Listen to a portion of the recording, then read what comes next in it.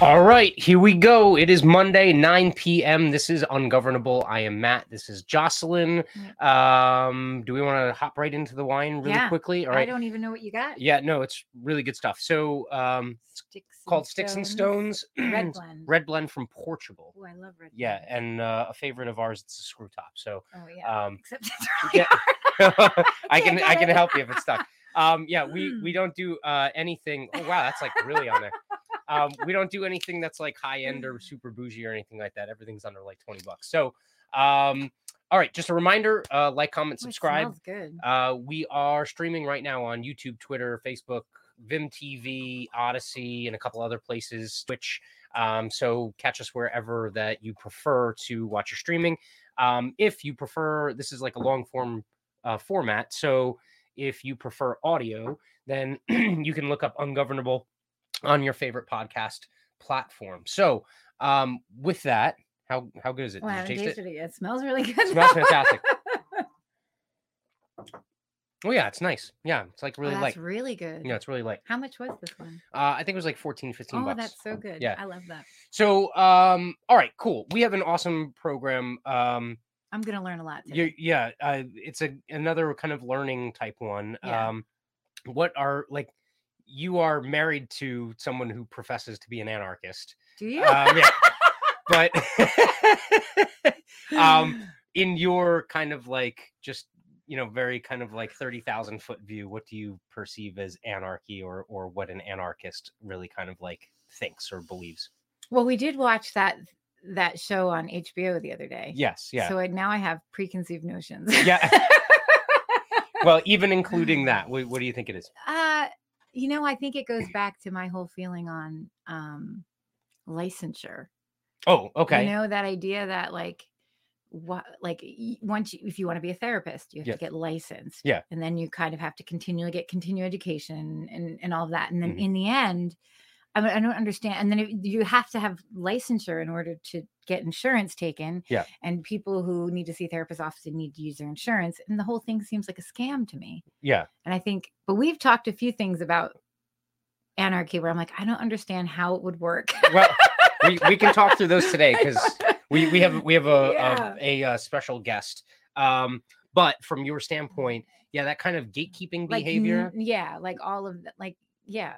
The government, and the agencies and all of this. You don't like people telling you what you can do with your own body or your own shit, right? Yeah, I'm in agreement with Okay. that. All right. That's a fantastic start. Okay. So all right. So we have Ace Archist with us. Ace, how you doing, brother? Oh, I'm doing really great. Thanks so much for having me on, guys. This is going to be fun. No. It's all our pleasure. You're going to be teaching class today. Yeah, I'm going to learn. All right. So before we get rolling, I always forget to do this and leave it to the end. I want you to be able to put out your stuff so people know where to follow you. So you are Ace_Archist on Twitter, but yes. Where else can people subscribe to you or find your material? Yeah, I also have a Substack, acearchist.substack.com. And then I also do a podcast with my host, Dino from Dino Files, called The End Times Continue. We recently started it, and we're like 5 episodes in. And you can find us at tetc.show. We're also on practically every podcatcher, pretty much. So awesome. tetc.show. Yep. Fantastic. Okay, so how good did we do? at the very baseline. I bring it back to my life. Yeah. At the very baseline, what is anarchy? So, right. So, I obviously, right. Whenever you're describing anarchism or explaining it, you always have to go through this, because most people have an understandable preconceived notion that it's obviously chaos, right? And it's obviously been presented that way in many media formats. So it's right. There's no fault for anyone who's like, oh, anarchism, how could that ever work? That sounds crazy. So the burden is very much on the anarchist to explain this. So no one should feel any like, oh, you should never feel like foolish for thinking, oh, well, this couldn't work, because it's not quite intuitive all the time. So, but basically anarchism is like, from a philosophical standpoint, is basically the idea of each person having the highest claim to their lives and the property that they incorporate, right? So like, if I have the highest claim to myself and you guys have the highest claim to yourselves, then the only way for us to interact in a moral sense would be voluntarily through like consensual interactions, right?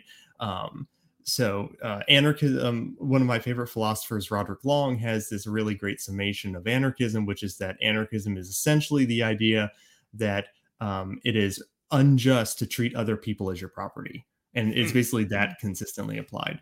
So the reason the anarchist is opposed to the state is we view the state as an essential intruder into our boundaries, right? So if I have a right to be secure in my boundaries, meaning my body, my property, and the state we view as an institution that inherently invades those boundaries, then we would view the state as an inherent aggressor. Aggression is like kind of this catch-all term that we would use to describe acts that encroach into another person's boundaries, or a type of an act that would subject another person to another person's will. Like if someone is like violently assaulting you, they are trying to subject your body to their will in some sense. So that's just an example, but that's kind of the gist of anarchism. It's basically the idea that, to restate it real quick, like I have the highest claim to myself, you guys have the highest claim to yourselves, each person has the highest claim to themselves and their property, and no one may rightfully intrude upon that or usurp their claim. Yeah, that's I think that's a fantastic way to look at it. I've also heard people just even kind of like break down the origins of the word anarchy, and it's kind of like, traditional meaning of essentially no masters, right? No masters, no rulers.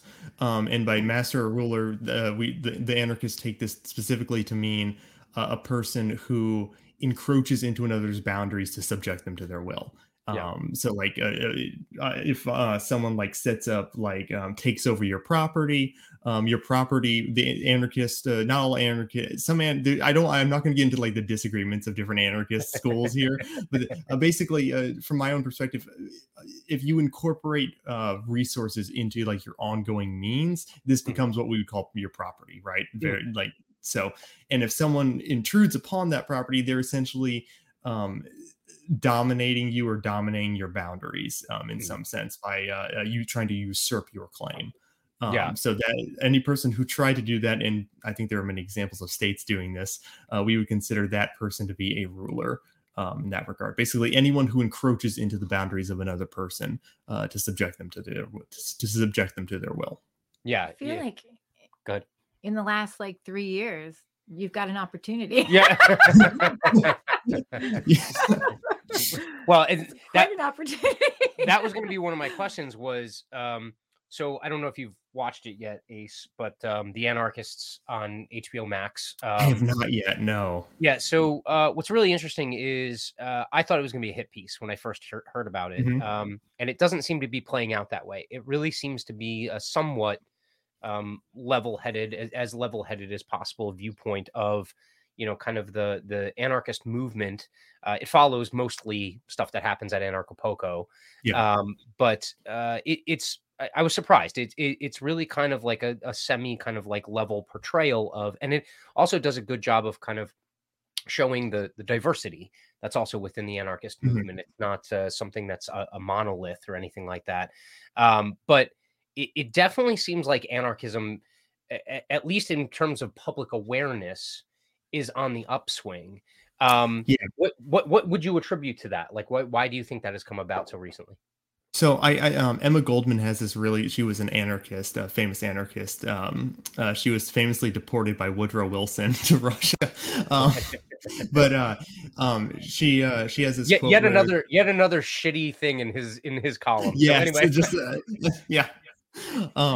so she had this great quote, which is like that the cops are creating more anarchists than I ever will. And I think the state's constant boot on the throats of many people over time increasingly kind of leads to this, right? It at least makes people second guess some of their assumptions, right? Because a lot of people have this assumption that, well, our system isn't perfect, it makes mistakes, but we generally live in an overall just society and just system. And I think the more and more people are awakened to like some of the examples of that not being true, I think that starts people to question the legitimacy of their rulers, really. And I think certainly, like, you know, with the lockdowns and things like that, that's obviously a huge one. And but that's, you know, just on top of a huge history of like state violence that we could imagine. I think that's definitely led to a lot of people kind of being more open to this idea. Oh yeah, 100%. And I would tell anyone, if you are like really curious about anarchy, if you're not 100% familiar with it, you could definitely check out the TV series. But there's just a bunch of other things that are kind of like underpinnings that can get you to that point. I mean, just, you know, don't necessarily follow Michael Malice's Twitter account, because that's not that's not like an educational process in anarchy, but definitely listen to like what he says or read some of his books, because the dude's on point, because he comes at it from a different standpoint. So it used to be, well, the current practice now is, right, like if you believe we live in a two-party system, which I would argue we live in a one-party system or an oligarchy, the one side is trying to convince the other side of like, you know, we're the best side and we're the best side. Malice, in true anarchist fashion, isn't trying to convince anyone to come to anarchy. He's just trying to completely undermine the institutions that everyone have come to be like, you know, oh, this is just, you know, our price to pay to live in a civilized society, or like, you know, this is the justice that we need here. And he does a fantastic job of that, because I mean, they give you all of the ammunition that you need in order to be able to point out just kind of the fallacies that all of that shit is built on, you know? So were you going to ask a question? Did I step on your toes? No, I was just going to say, like, you know, if you just start to open your eyes right now, there's like a lot that's coming out of, like, just if you look at everything and how everything's like, just watching the Russell Brand thing today, I did not know that the government was involved in creating Google to begin with from the Defense Department. Like, I mean, you start to see like everything is connected. There goes our YouTube channel.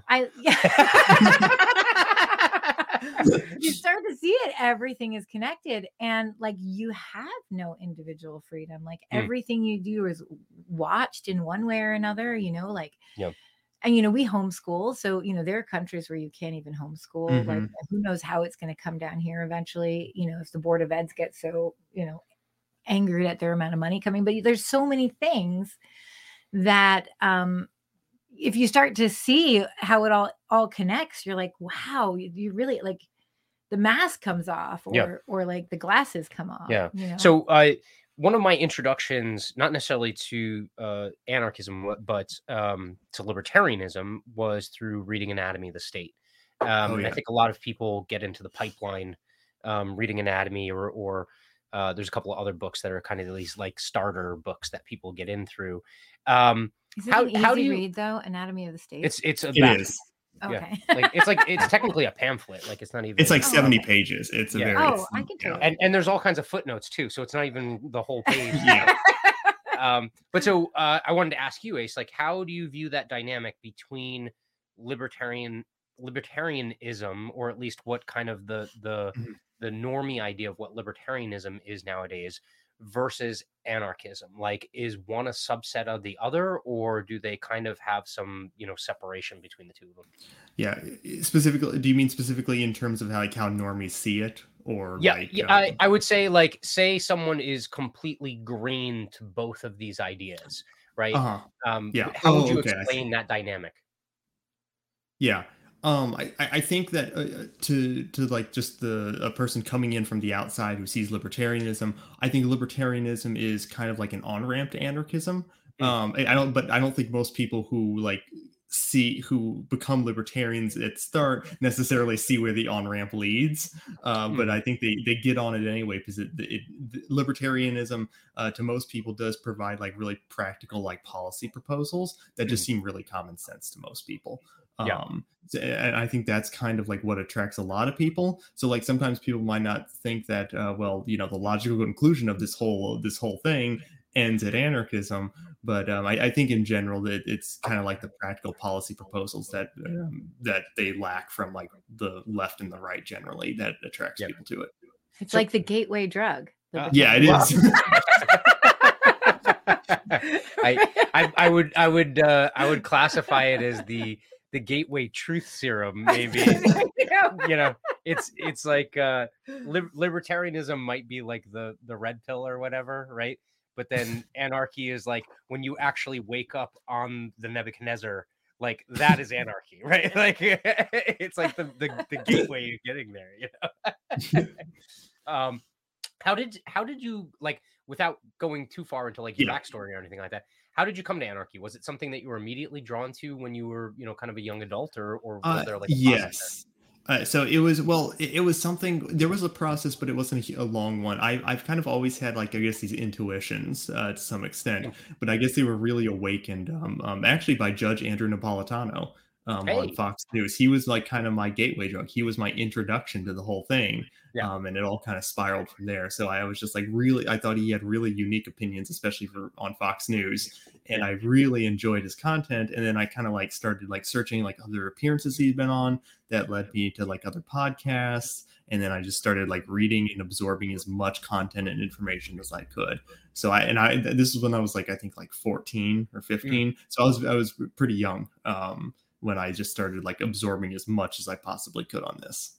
Yeah. That's interesting that Judge Knapp was kind of your a lot of people talk about it like maybe like a Trojan horse or kind of like a camouflaged anarchist like living out in the wild, right? Like when you listen to Judge Knapp, like you're like, oh, well, that sounds like a principled libertarian or whatever. And then he starts talking about some stuff. What was the movie that Pete Quinones did? Or he had Monopoly on Violence. Yeah, Monopoly on Violence. And when I saw Judge Knapp in there, I was like, whoa, hold on, wait a minute. You know, like I was like, this seems a little extreme for Judge Knapp, but there's one video where I think he's at the Mises Institute, and someone says, "You sound like an anarchist," and he goes, "Well, you don't hear me denying anything." That's awesome. So that's an awesome progression. I love that, because so many people come to it from, you know, different angles, whether it be, you know, left, right, or you know, like me, it took me the better part of 40 years for me to kind of get to this point. Raised as a kid that was basically in a conservative neocon family. Railed against that by going to a liberal university and adopting like really kind of like hippie left kind of stances, and then just magically kind of like the parts that I really liked about kind of the left side and the parts that I liked about the right side just kind of started to kind of like cross over. And there were some sacred cows that had to be slaughtered though. So like like full disclosure, I come from a police family. Like my father and my grandfather were both police officers. And even my father to this day, you know, he's very much he's a supporter of that kind of framework. But from that standpoint, even he's become shook, because like when we talk about these issues, so COVID's a perfect example.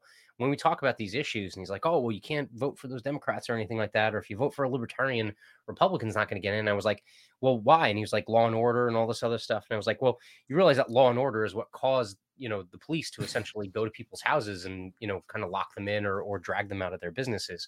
And so, yeah, it's a perfect example of how the system gives you enough ammunition in order to kind of at least lead people down that road in order to kind of just goose them a little bit in that direction, you know. Let's talk about policing. So I think a lot has been obviously a lot has been talked about policing within the last few years. I think you would agree that the justice system has been fucked for probably the better part of 100 years in this country, at least.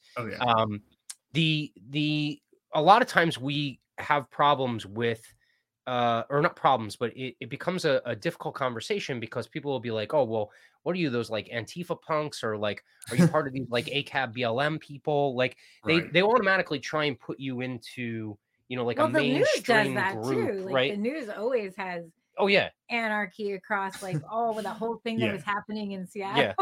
They used to use the word bedlam. Now they use the word anarchy, and I'm like, you sons of bitches, go back to using bedlam. You know, like when you first told me you were talking about anarchy, I was like, you thought I was going to start dressing all in black and throwing I was Molotov cocktails. no, but I was like, whatever. Yeah. So you get into these conversations a lot online. How do you really approach it when you're talking about just kind of policing in general, especially if it's public policing versus what a lot of anarchists have kind of theorized about or are openly advocating for more kind of like privatized or local security forces? Yeah. So I think oftentimes one of the best ways to bring this up, right, is that we all understand about the human capacity for corruption and the fact that we don't like to take responsibility. Sometimes we just don't like to take responsibility for things we do wrong. And I think a very easy on-road to that is the fact that in most of these situations with the police, is that the police are a localized monopoly. So in any jurisdiction, the police are the localized security force. And so one thing is that when the if a cop does something either illegal or they just harass you in a certain way that may be legal, they're in some ways the judge in their own case, because they have these internal investigations all the time, and they say we investigated ourselves and we found we did nothing wrong, right? So so oftentimes it's like, oh, how shocking. We would not accept this answer if it was a private company, right? If some private company wronged us in some way and like Walmart or something like broke your arm or something, like some Walmart security guard, and Walmart was like, well, we investigated ourselves and we did nothing wrong. Generally, most people wouldn't accept that as a reasonable answer. So we would expect some third party to kind of investigate here.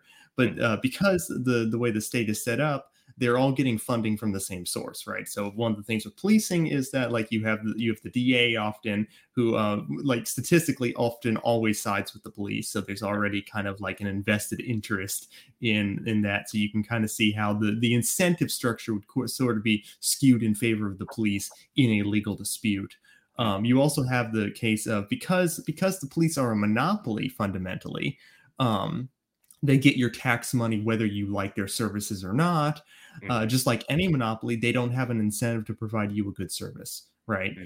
Like if there was a one shoe monopoly in your town, for example, and they were a legal monopoly, meaning that no one else was legally allowed to buy or make shoes and sell them on the market, we would expect, obviously, this monopoly would have no incentive whatsoever to make good products, and they wouldn't care about their customers whatsoever, because like where else are they going to go to get shoes, right? And we can apply that to the police too, because the police are, no matter, even if the police do a bad job, oftentimes not only do they not lose money, they get more money. And that's how state monopolies essentially function, is that when the police do a bad job or when the police violate someone's rights, the answer, or when the police fail to stop crime, let's say, they get more of your money. But if there was competition, we would expect security officers to actually provide you a good service, because on the market, they would be incentivized. They would have to provide you a good service, or you could go somewhere else and just swap services. But you can't unsubscribe from the police. If you don't pay your taxes, they will send money. They will send men with guns to go collect you if you don't pay them. Ultimately, that's the ultimate end of what they'll do if you don't pay your taxes. So the answer ultimately is essentially get rid of the monopoly, right? The same standards, the same reasons we oppose private monopolies, the same corrupt incentive structure that exists for private monopolies exists for public monopolies too, and often in worse ways, especially when it's security, right? So an easy way to think about this, if you wouldn't trust the state to monopolize, let's say, food, right? We all understand that would be a very bad idea if the state was the only provider of food, or clothes even, or automobiles. We all understand this would be a very bad thing. We also shouldn't want them to monopolize security or dispute resolution services. That's so I think that's kind of an easy way to kind of go about explaining it. I feel like too, like I feel like everyone has a police officer in their family somewhere. And whenever he's like, I say that to him, I'm like, but I have cousins that are police officers and they're good guys. Like they're, they wouldn't do that, but you don't know. This is also the insidious nature of those monopolies, as well as just kind of the growth of the state, is that you end up with millions of people that then defend the state because the state's basically their livelihood, right? They're not defending it based off principle or because they do or don't recognize that it does bad things to other people. They're simply just Mike Ruffo has a meme where we kind of like drew him out, and it basically just says thank you for protecting your pension, right? And so like every single time one of these stories comes up online, like that's what we respond with, because that's essentially what they're doing. At the end of the day, they're not choosing the person or the public good in a lot of these cases, especially where there's mistreatment. Yeah, they're or if they choose to I think I saw you share the other day, Ace, a quote that pretty much sums it up, and I forget who said it, but it's essentially just walks you through the thought process of, you know, if law enforcement basically swears an oath to Robert laws, Hicks. yeah, like, and those laws are unjust, then therefore they are essentially enforcing unjust laws on people. And that makes them just as bad as the people that put those unjust laws in play, if not worse, because they're the ones that are the enforcement mechanism of it, you know? Yeah, and I get that. And then I think about how, like, and then I think too, like, well, what other jobs are like that? Yeah. And I'm like, well, teachers are kind of, and Public how many education. people Yeah. know teachers? Yeah. And now there's police officers in schools with teachers. Yeah. We give our children to them how many hours? Not us. So before but how many hours a day? So before we get on to education, I totally changed topics. No, it's all right. One last note on the law enforcement thing is New Jersey actually has a test case, and this probably exists other parts of the country too, but down the Jersey Shore, I forget if it was Bayhead or Bayshore. It has Bay in the name. Privatized, right? They have a privatized police department. Does it work? And they have one of the lowest incidence rates of essentially complaints of violence. But were they higher before they went private? No, they scuttled the police force and then basically brought in a completely contractual. So was it always though a low crime? Well, I mean, it's an affluent area, so it is something where like someone could be like, oh, well, you know, those rich people can afford it or whatever. But I actually think they also operate at a lower cost structure than most of the public police departments that are in other parts of the state. You do have to wonder how much gas it costs the police officer that drives past our house 8 times. Yeah. Especially today. In this day and age. I mean, like, why? All right. So let's kick it over to education. All right. So public monopolies go beyond just use of force. They go into the sphere of essentially education and child rearing or essentially programming. Yes. I don't even think though, but this is also just going back to policemen. Like my cousins that are police, I don't think they see themselves as cogs in that machine. Like I think people get into it to do the right thing. Just like teachers don't realize what they're doing to kids. They think they're doing the right thing. It's this overarching behind the, I know you hate what I just said.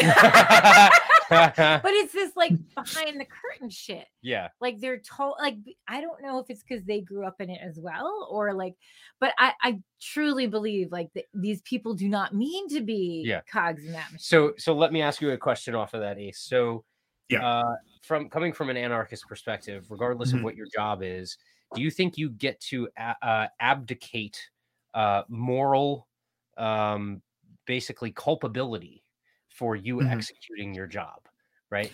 Is that something you can say, well, that's just my job?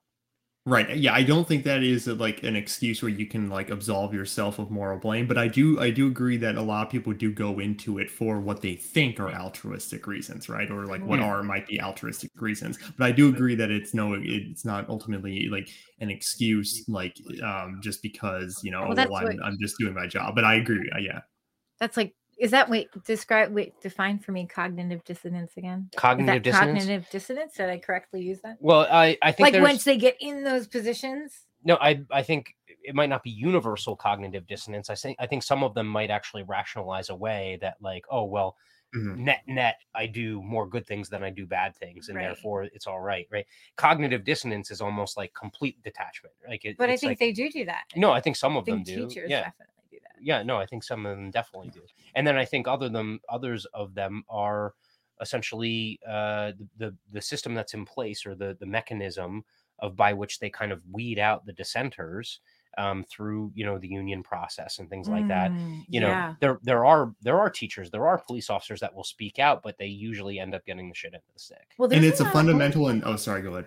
Oh no, there's just a lot of homeschool moms who were teachers. Yeah. They gave it up to homeschool. They're like, I'm not putting my kids there. Like, I'll just stay home. But go ahead. I completely agree, because I think that ultimately, though, it's a fundamental incentive issue. Just like with the cops, how even if a cop goes in to do what they think is a good thing, the incentive structure is ultimately corrupting, right? So because for a teacher, in the same way that this is not the case in every place, but a lot of places, right, you have truancy laws where you must send your kid to school. You must send them to public school. And for people that I don't think, I feel like, I hope at least people will view that as a great social evil, maybe hundreds of years in the future. But I think that is just like extremely awful. Like, that's Germany right now. Right. Well, it's fun. Yeah. Is it in the United States somewhere? I don't even know. Well, Probably. it's funny because this whole idea of the school system in America came from what's known as the Prussian school system. And basically the idea was we need to essentially turn education, the process of becoming educated, into almost a factory discipline. We need to turn children into factory workers, and we need to teach them discipline in a very structured format. So, and the goal of this by the people who created this system was to create good soldiers, lawmakers, and workers for the society they were in. Good factory workers. We make you a good factory worker. Yeah. Yeah. So the first thing like children learn in public school is to essentially view this stranger in front of them, who they were forced to see, as an authority figure. That's the very first lesson most children learn in school, is to submit to the teacher's rule, to the point where most children have to like raise their hand to go to the bathroom. Right. Michael Malice has said this in the past, but it's like public schools are, you can make a very easy connection that public schools are a type of prison, right? They're a type of prison you get to leave at a certain time every day, but nevertheless, some of the same structures of a prison exist in there. And and I think Michael Malice also says that, and I think this is absolutely true, public schools are one of the only places most people ever experience physical violence in their life, statistically. And it's like, it's absolutely true statistically. Like the amount of children who are bullied. This is just heartbreaking, right? If you go onto Google and type in "school makes me" and look at the results that pop up, the suggested search results that popped up, "school makes me" in Google's. Are you sharing? Hold on, let me share the tab real quick. All right, so Chrome tab, Google search. Here we go. School makes me feel meme. School makes me depressed and anxious. It made me School makes depressed and me anxious. depressed. School makes me feel worthless. School makes me feel sick, tired, feel stupid. Yeah, unbelievable. Those are the most common searches. That's so for school makes me. That's insane. I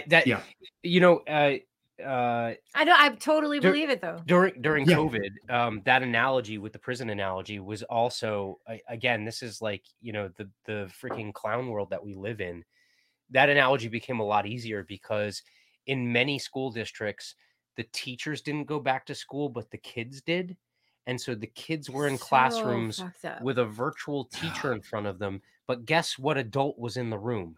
The police officers? Security officers and police officers. So you literally had students lined up in a classroom with a patrol officer or security officer that was armed in the room, and they had like a virtual teacher or whatever. How insane. Awful and insane, but also amazing is that imagery for someone who thought that their kid was going to this fantastic place all day long. And then some of them were in like glass cases too for COVID, and it was just like. That was insane. And I'll tell you, I used to work in a juvenile justice system, and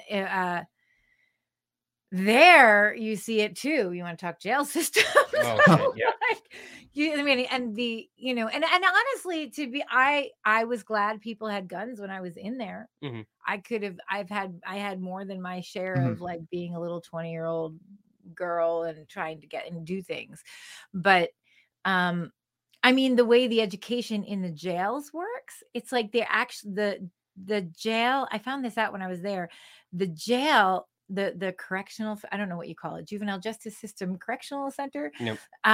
They actually make more money when kids don't get GEDs than if they do get them. They get $12,000 less per student if they don't get a GED while they're in there. So like they're actually financially incentivized they're to get them through. to get them without a GED. No, wait, hold on. You got to roll that back.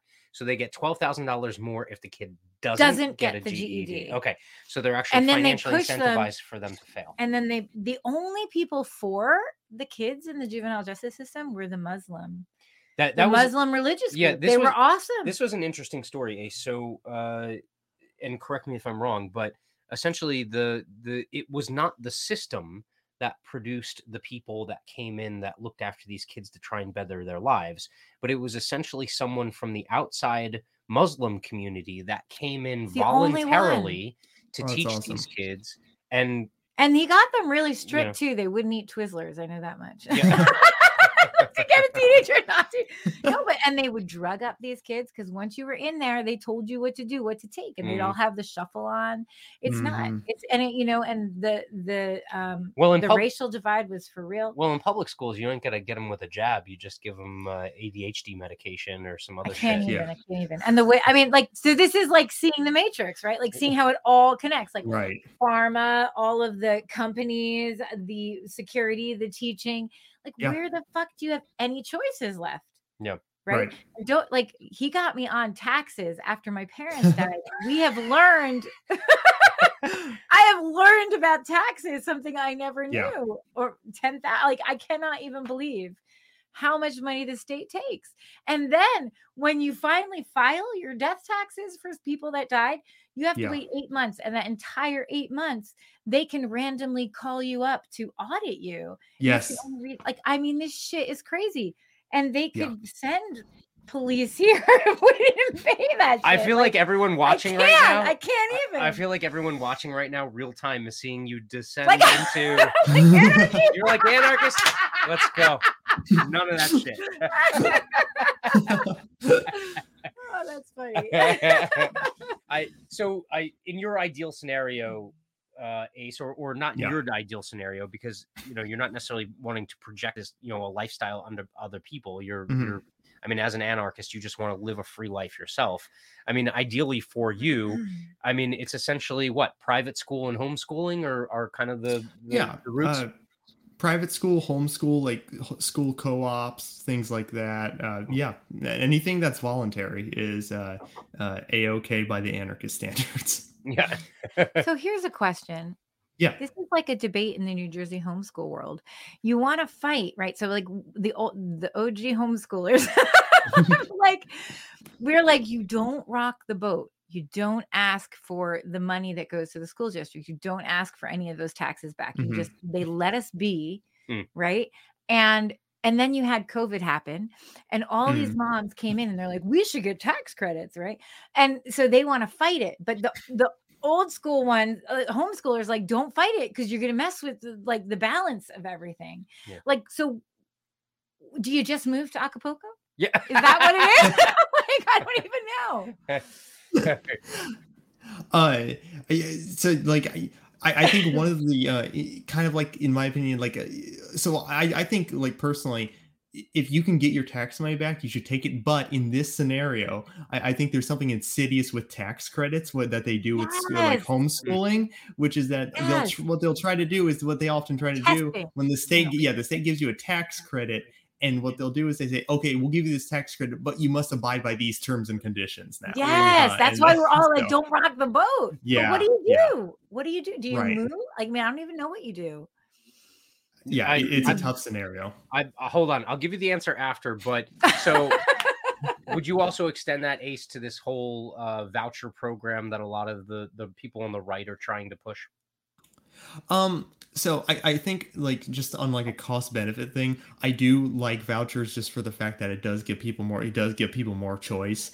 But on top of that, I think it's also a deal with the devil type situation where it's like you have more choice, but these choices then often come with like state terms and conditions, which I still think is better than just being forced into public schools, mind you. I do think that is a better thing, just having the choice there, but it's still one of those situations where it's like, I think homeschooling is just a superior model where the state is just not involved at all. I think that's the best of the best. It's hard because the minute you get a tax credit, they're like, well, this is the curriculum you have to do. Yes, exactly. And all of us homeschoolers like, shut up. Well, so this is the discussion we've had multiple times about universalized healthcare.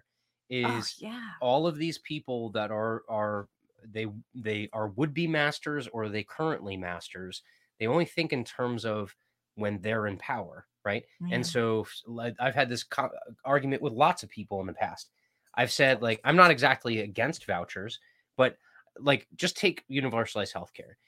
If you had universalized healthcare under Democrats and then all of a sudden Republicans took over in the legislature, they're going to defund things that you thought were going to be covered, right? And then they're going to laugh in your face when they do it, right? And I'll laugh in your face when you do it, because how could you be so stupid and not see that coming, right? The same thing happens with vouchers or stipend programs. Is it's not a stone's throw away until, all right, if they lost that fight, the next fight they're going to have is, all right, if you receive public money, you have to teach this, you have to teach this, you have to do that, right? Like, and that's the one thing. So I was going to tell you what my answer was going to be. My answer was going to be, keep your mouth shut and practice tax evasion. That's the best way. Now the cops are be coming every other day. Like, oh, I said evasion. I did not say the other word. I feel like there's no way. I mean, it's like all of us have said, you just like, because New Jersey, you don't have to like sign your kids up to it. It's like one of the only states you don't have to tell them you're going to homeschool. So everyone's like, okay, if they change things, and with the whole vaccinate, they think eventually they'll try to vaccinate homeschoolers, put them on a registry kind of thing. And so you stay as long as you can till someone comes knocking on your door, and then you just flee, like, because hopefully it takes forever for things to happen. And we live in the United States of America. I mean, that's fucked up. Do you fall on kind of the agorist part of the side here, Ace? I mean, like, is it of your opinion that all we really have to do is kind of like get enough people to be essentially living a life that's contra to all this other crap, and that essentially the system will fall down around itself?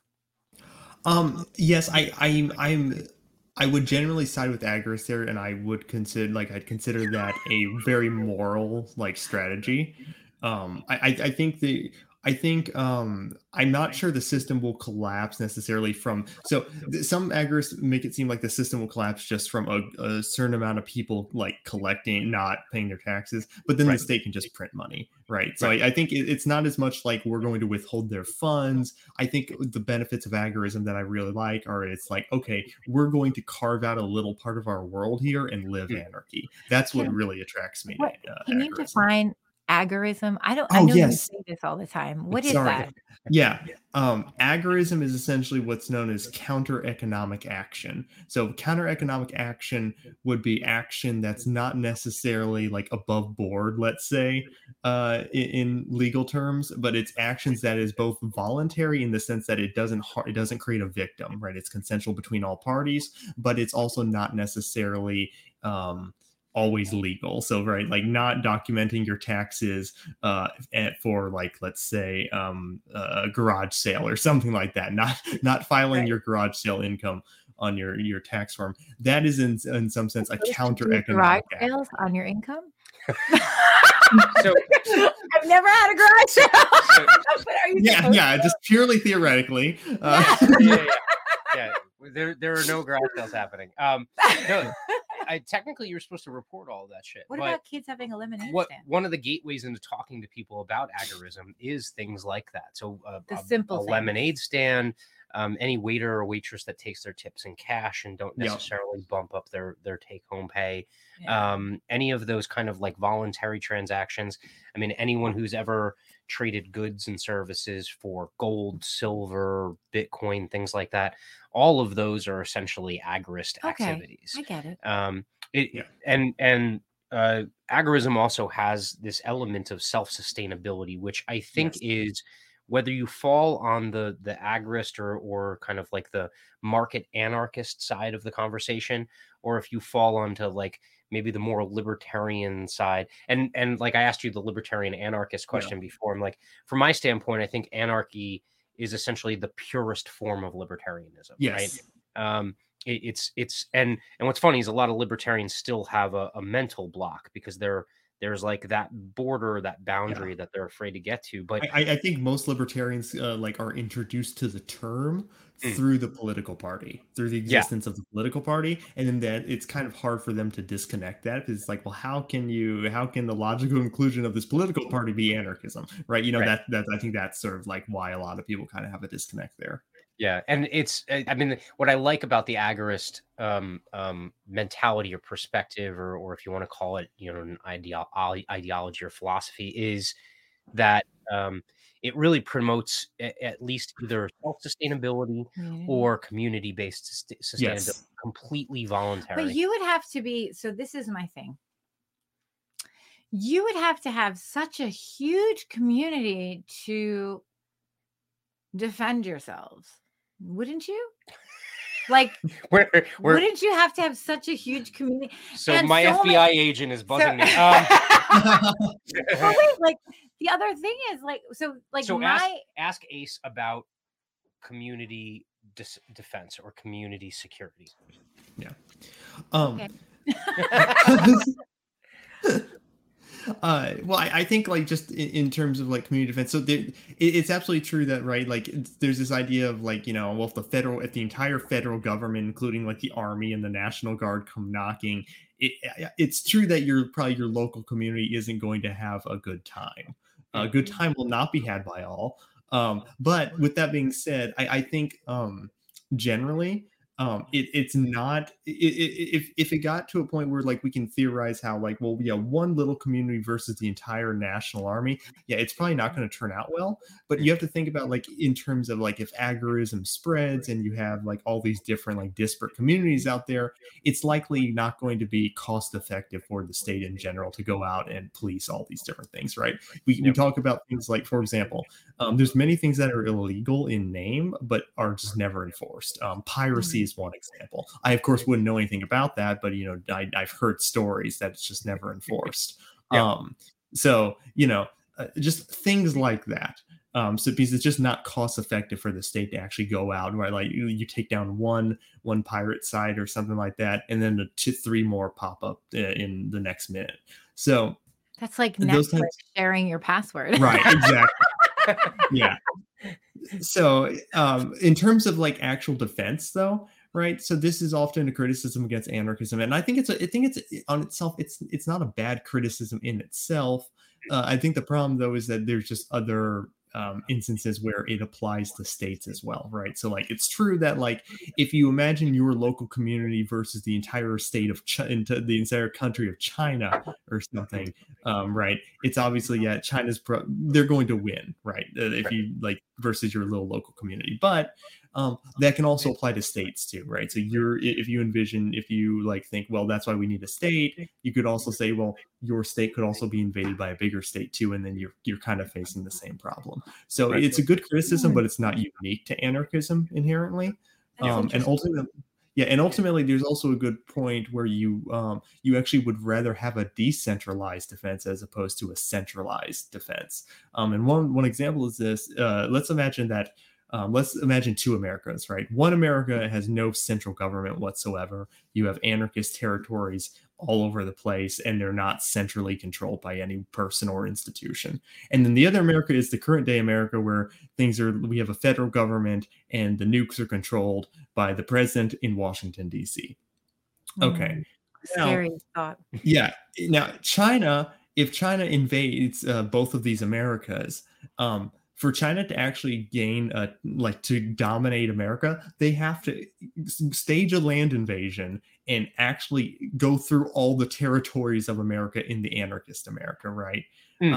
Versus if China theoretically invaded today, and I don't think they would do this. I don't think it's likely. So I'm not saying this is likely to happen. But if they did, theoretically, they could just take over Washington, D.C. Right, where all the people are. or then that's having that central power structure, and then get all the other territories in the United States to kind of surrender because they have the central power structure under their control. So And it's what would much better happen? to right. What would happen is Governor Phil Murphy would end up fucking still alive. Yeah. He would end up. It would be awful. No, I love that analogy because that makes sense to me. I love that analogy because most of the like what's the line that Malice uses? He basically says that most of the critiques or the pushback against anarchy is just a description of the current status quo, right? Yes. Yes. That's that, and from that standpoint, I was talking to someone the other day about, states' rights and decentralization, and they were essentially saying, well, like, wouldn't we be weaker? Wouldn't we get invaded and that kind of thing? And they're like, what about China? China's already kind of like infiltrating our government. We've already known that freaking Swalwell had an affair with a spy and all this other stuff. And I was like, well, what's easier to take over? A country that has one or a few power seats that you have to corrupt, or you would have to corrupt thousands and thousands of people, and I don't think people think that way. I think people think in terms of this kind of like archaic view of, or this kind of like fantasy past view of what the United States used to be like. And I always take them back to the I forget who it was, the chairman or the consulate that they asked from Japan, and they asked like, well, why did you never plan a land invasion of the United States? The dude says, because there was a freaking sniper behind every single blade of grass. Like I would have to be stupid to do something like that, right? You know. I have two questions. Good. How big is the anarchist community in the United States? And what are you, a Fed? What's the difference between I want to know. Do you have people who will come out and help and watch your back? But also, what's the difference between an anarchist community and a hippie commune? Oh, this is a good question. Because this is what I say to him. I'm like, I'm all up for a hippie commune. Okay, we have bonfires and dancing. So our make jewelry. Our numbers are estimated but not accurate. So let's not even talk about that. But let's discuss. I do think it's a hard question, like estimating the numbers. You know what I mean? Are there bigger communities that are in the, or do people kind of lay low? I think it's very disparate. I think it's very people lay low, and I don't think that I don't know of I know of a couple like anarchist places in the world, but I don't know of any anarchist communities necessarily in America specifically. Yeah. So let's talk the dynamic. So this is something that comes up a lot, especially within, anarchy circles where everyone's like, well, ANCOMs or ANSOCs are not anarchists, right? Because they believe in some level of, centralization of power or forced association or theft, right? But in a lot of cases, I don't know if you've spoken with Magnus Panvidia in the past, but he coins himself as basically an anarcho-mutualist. So he believes in kind of this hippie commune life, but so that's voluntarily, right? Yeah. But so what's your take on that dynamic? Is that something, first of all, is that even an important conversation to have, or is it just cool if a bunch of people are like, whatever, you're ANSOC, ANCOM, I don't care, just as long as you're not a freaking neocon or a liberal corporatist, I don't care. I'm willing to let people define themselves in terms of terms, you know what I mean? But from my standpoint, I do think that is absolutely anarchism, right? Because it's so a good way to view anarchism is a relationship. So I think when a lot of people talk about anarchism, they hyper focus on what an anarchist society would look like, because understandably so, because it's kind of this really esoteric thing that we're promoting. Right. But anarchism at its base is ultimately just a relationship between people. So whenever you are interacting with another person in a voluntary manner, and neither of you are trying to impinge on another person's boundaries, through force, fraud, or anything like that, you're treating another person as an end in themselves. You're treating them as a sovereign in terms of their boundaries, and they're treating you as a sovereign in terms of your boundaries. So whenever you guys are interacting voluntarily, that's an anarchist relationship there, because no one is trying to rule over the other. Yeah. I love that. And I feel like that means that hippie communes are a subset of anarchism. Well, yeah. No, as long as it's not a cult. Some of them are. What defines it is whether or not there is, essentially a purely voluntary association amongst all the Well, people in there. when But you've heard me say in the past that collectivism is a disease, right? Like that's what keeps people from truly understanding the nature of anarchy. It's okay, just quickly, like they identify define collectivism. So for me. collectivism is any time when an individual identifies more with the collective than they do with themselves as an Okay. individual, right? Alright. So for instance, I think Ace would be on board with this. Part of the propagandizing or the brainwashing that happens in schools is when you have to salute the flag, right? Like Or like COVID and anti-vaxxers. nationalism is collectivism, right? Right. Yes, yeah, the mass formation of basically this pro-COVID regime that we have is a Yeah. form of collectivism, right? Okay. It's us versus them kind of So when situation. there's like a larger thing that people hail to before they're into, like, it's kind of what we talk about. We're So- always like, can so we just for get instance- back to nature? For and, like, instance, if you had a hippie commune where everyone was cool, you shared everything, it was all, yeah, and then but someone's we're like, not like talking. about a guru. these are my strawberries. I freaking grew these strawberries. And everyone's like, hey, you got to share those strawberries. And they're like, fuck it, I'm out.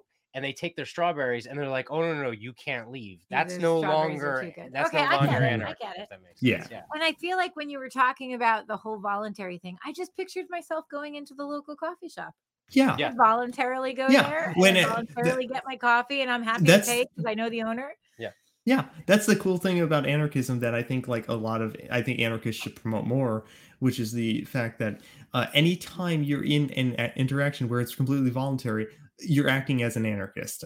So most people act as anarchists 99% of their lives, right? That's like Most an people- amazing point. Like if Yeah. people could get that and Yeah. just like sit back with the fact that like there's no need to do it. There's no push, no force, right?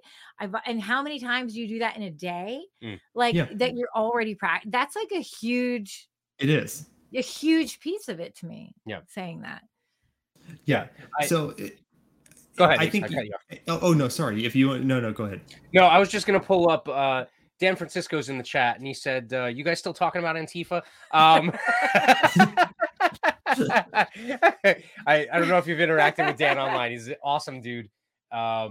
He's Blue Star Union's like a nonprofit here in New Jersey that's like awesome for natural rights 2A and everything cool. like that. And he's done fantastic work. He's in fact working on a hopefully I'm not blasting him in a way that I'm not supposed to be talking about this, but he's a plaintiff in a lawsuit against the state of New Jersey, fighting against the freaking cruel laws that the state the state has against the citizens in this state about being able to defend themselves. So That's he's a cool awesome. dude. Yeah, but Can I have another question? yeah, you don't have to ask for permission. This is a voluntary minute. society. Go ahead. So if we were to move toward a more anarchist society, what has to happen? Well, I don't even, governmentally and like I'm going to cut off. policemen I'm going to and- cut Ace off for a second. I'm going to say, I don't think you should think that way. I think you should you think. just do you. I don't think you should think in terms of societal. Like just if you it gets to that point, great. and your family. Right. Okay. So, what would you Yeah. say to that question, Ace? Is I it would something I would similar? completely jump off of what you just said there because I think that's a key point, right? I think a lot of people think about like what has to happen socially, but And you can't do it for other people because it's not voluntary, right? well, yeah, you can't do I'm it for getting other people. excited. In some sense, they have to kind of come to it on their own. But it's also to a point where H.L. Mencken has this great quote where he's like, I love liberty, but I don't love it enough to force it on other people, which is kind of Yeah. paradoxical, but it's kind of has truth to it, where it's this case where it's like, first you kind of have to start with yourself, right? So anarchism, I think, is best described as an ethos. It's kind of like this everyday thing you sort of have to like live, because like the truth is, right, we can't control the outcome ultimately of like whether the state's going I don't mean to say that we're powerless, but it's like there's a lot of things that are just out of our control of our everyday lives. But what is in your control is how you treat other people. Right. Every day you can choose to treat other people as an anarchist. You can choose to treat people as beings with rights that should be respected, with like human dignity and things like that. And you can always choose to do that. That is always within your power. So that is, I think, what people should promote to other people. And it's like, yeah, look, anytime you are treating another person with as a sovereign, as an end in themselves in some sense, as something that like this person has inherent moral dignity and rights. You're treating them as an anarchist, and you should. And when you frame it in that sense, I think more people tend to get it because it's like, oh yeah, I do that all the time. So, and the only discrepancy, is the state is the only institution in society that does not do that. The state treats you as a means to their end. They treat you as a tool, as a cog in their machine. How did Russell Brand say it today? A hemorrhoid on the asshole of something of society. On the hemorrhoid on the asshole. That's how we're treated. So that was awesome. So let's go down that road a little bit. So let's kind of like go down the rabbit hole. This gets talked about a lot and can cause people to go around in circles. And I know you discuss this a lot online. The idea of, kind of the foundations of anarchy being essentially self-sovereign. And I guess you would maybe kind of agree with the idea of, say, like natural law, right?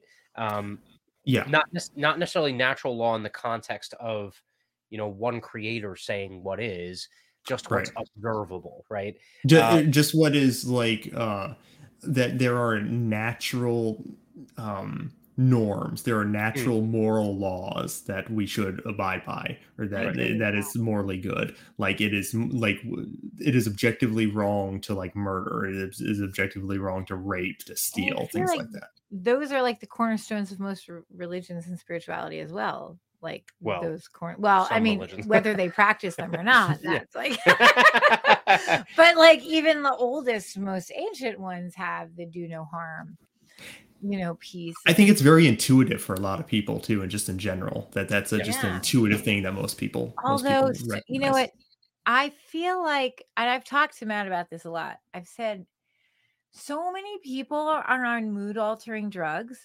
And so many people are on fucking pharmaceuticals that have all kinds of fucking mood altering side effects that who's a real person anymore? Like, and honestly, all people piss that shit into our water and we're using that water and that doesn't get filtered out. Like, I don't even know where we're going with this whole world right now, but like, I feel like people there's problems. I don't know how to say it, but there's so many people that are I just read a post today that said, have you ever thought about women who meet men and they're on birth control, which is giving them hormones, and then they break up as soon as they get off birth control because they don't like them anymore. And you think about how many women are on fucking birth control. Yeah. Like, we're so altered by pharmaceutical drugs that I don't even know if we have that natural instinct to give a shit about each other. Like, I don't even think it's there. I've watched, and on top of it, add social media, and you add these elements of like being behind a screen and being a dick to everyone. I don't know. I feel like well, hold on. There's so much there to unpack. Are we human? You have to peel the onion. I don't trust people anymore. You have to peel the onion back.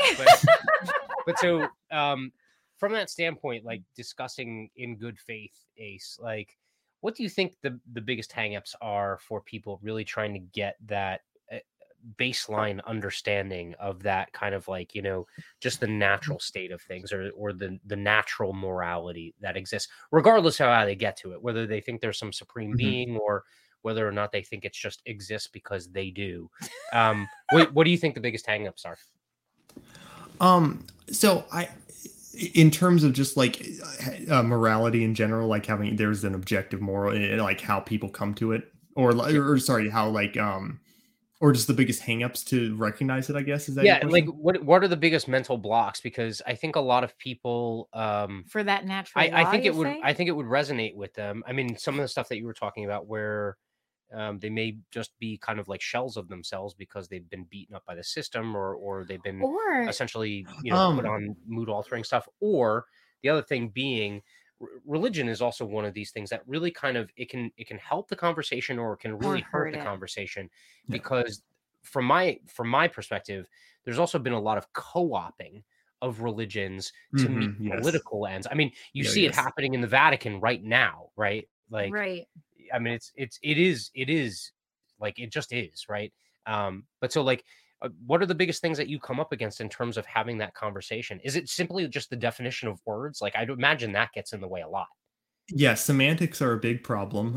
Language is a harsh mistress. Yeah.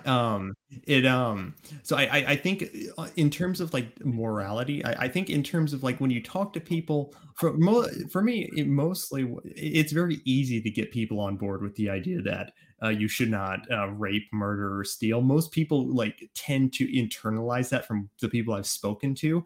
And I would actually argue that it's mostly cognitive dissonance. It's the separation they make between, well, it's wrong for me or you to murder or steal, but these people called the government, if they have a badge or they have a certificate that they wrote themselves, they get to do it. Right. Yeah. It's okay for them to do it. And I think it's this cognitive dissonance where it's like they create this separation between if I went up to you with a gun and said, give me your money, I want to give it away in your name, you would call the cops. But who do you call when it's the cops doing that? Yeah. They say you need to pay your taxes. There's so many people that like what I would think is natural, and this is just going, and I'm totally totally stop me if I'm like drunk or something. No, but like I was just having this conversation about the Roe v. Wade thing with Matt, and I'm like, I am appalled at how many women are calling, and whatever you believe is fine, but like for the murder of babies. Not that it's a problem. Like, I'm totally for it in certain ways, in certain avenues, but like all these women out there screaming to kill babies and happy about it. And like, to me, that's so anti what a woman is. And we are in this weird fucking sphere of a world where I feel like I don't trust the human beings around me. like I don't know, there's such anger and people get crazy over certain things and they'll like totally drop friendships that you have no idea why, or it's right. And do you feel what I'm saying? No, so can you translate me? Yeah, no. So take a hot button issue like that, Ace. Like as someone who believes in self-sovereignty, as someone who believes in kind of the natural state of things, where do you kind of like fall on that? Like, I mean, I can tell you that my position is that great, the Supreme Court said that it goes to the states, and then I think the next step is to tell the states to go fuck off, and then the local community should then be the next level, right? But I mean, like, where do you kind of like sit on that level? Because it is an extremely hot, weird level. It's a weird issue. Yeah. I mean, I think this is also like a divisive issue just for libertarians in general, and it's understandable why, right? Because like on one level, like for some libertarians, it'll be like the argument, because if you start from an argument of self-sovereignty, they'll say that, well, it's my body, it should be my choice, right? That's a very common thing even for libertarians. And then for other libertarians, they'll be like, well, the baby has a right to. So it really fundamentally comes down to like whether you believe the child has rights. I tend to argue that I do believe they have rights.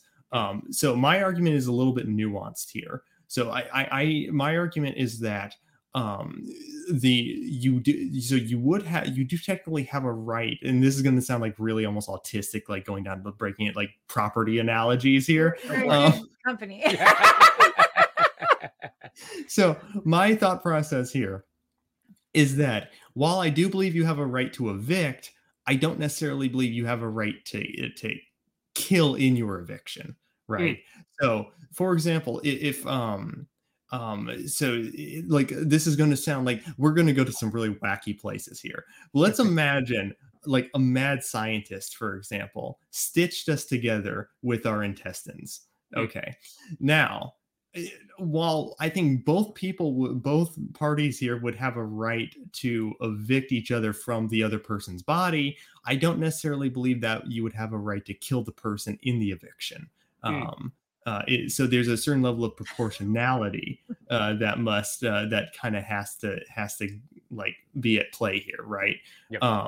So ultimately, so maybe this is another point with but I think there's another point where people are like, well, doesn't that mean cops will be like really invasive now? You're sending police in to like investigate like potential abortions and things like that.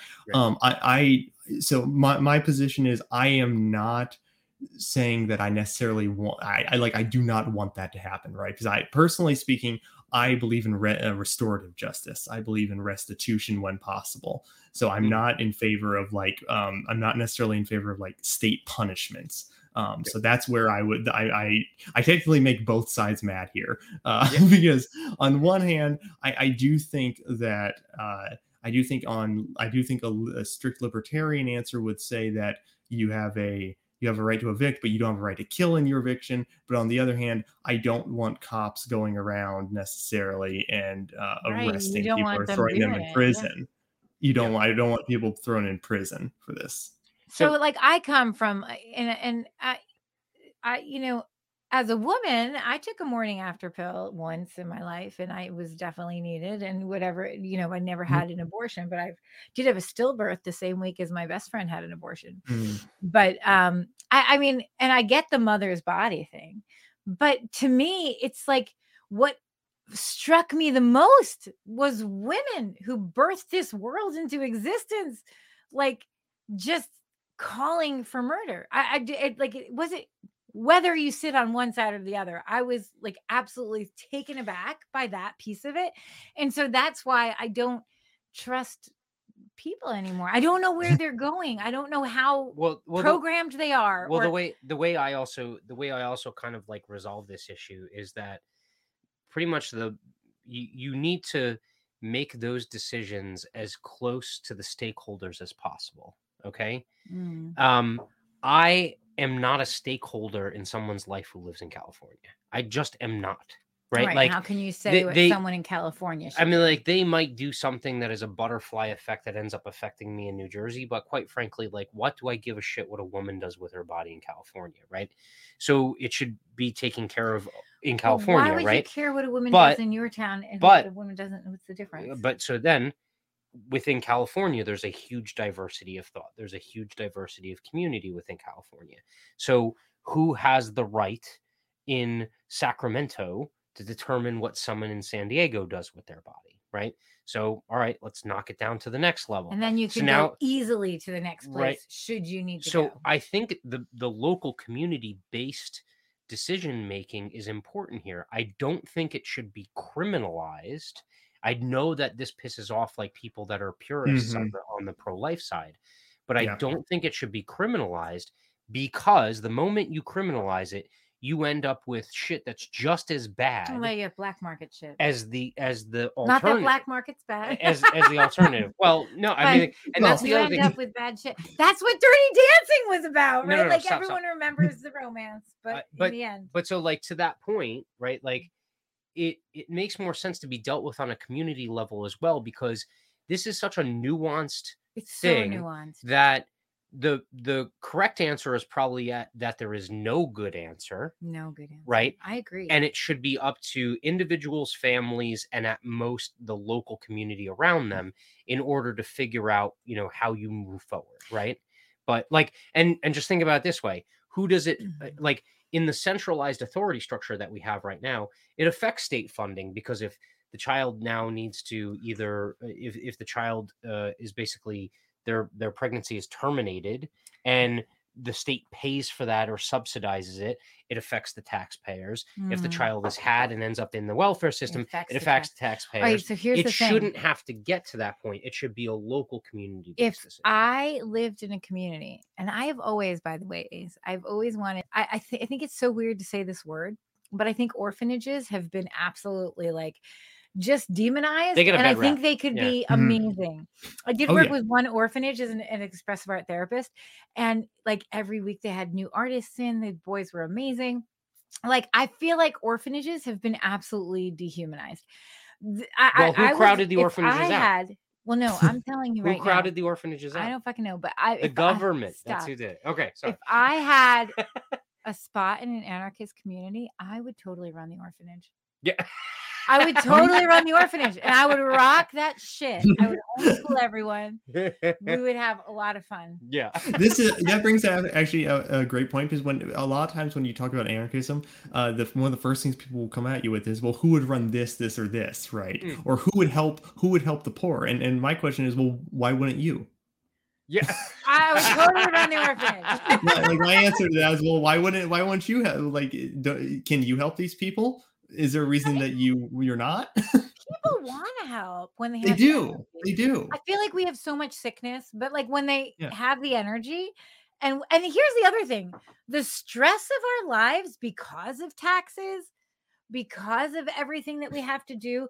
You have to keep up so much to play with, like, I mean, you have to keep up so much to keep your life in like a stable place. Like Mhm. the stress levels are huge. And how can you can't help anybody. You can't even help your own kids. You're so happy to get them off to their fucking soccer game or something, or get them off to school, right? Not us.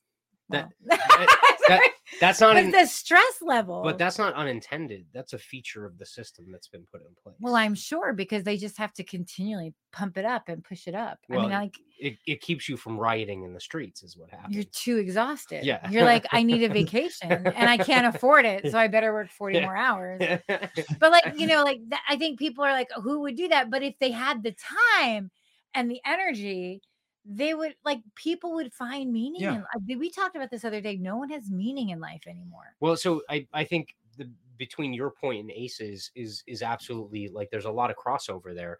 I think a lot of people have come to either expect or come to just assume that they can vote for someone that will Yes. take care of the Do thing it for them. that they think is Yes. needed, Yeah. right? But the government sucks at that shit. So, I mean, the governmental structure that's in place Well- essentially destroys that. Like, would you agree with that, Ace? Absolutely, 100%. Because for one, the government has an incentive. This is unlike, and goes back to, like, monopoly versus a competitive market. The government has an incentive to do a bad job, because then they get more money. Because they'll say, "Oh, we'll fix it next time," right? And then they do a bad job, and they'll say, "Well, we need more money to fix it again." So they have this constant, like, infinite regression of incentive structures that'll just say, "Oh yeah, we just need more and more money." But and to the point where it's like, as far as like local communities go, it absolutely, most people, and this is like comes from a like what I would call a Hobbesian mentality. Thomas Hobbes famously said that, well, people in a state of nature, their lives are just short, brutish. It's just an awful time, and people are essentially just always trying to kill each other, right? And that's sort of like the natural state of humanity, but that's not true.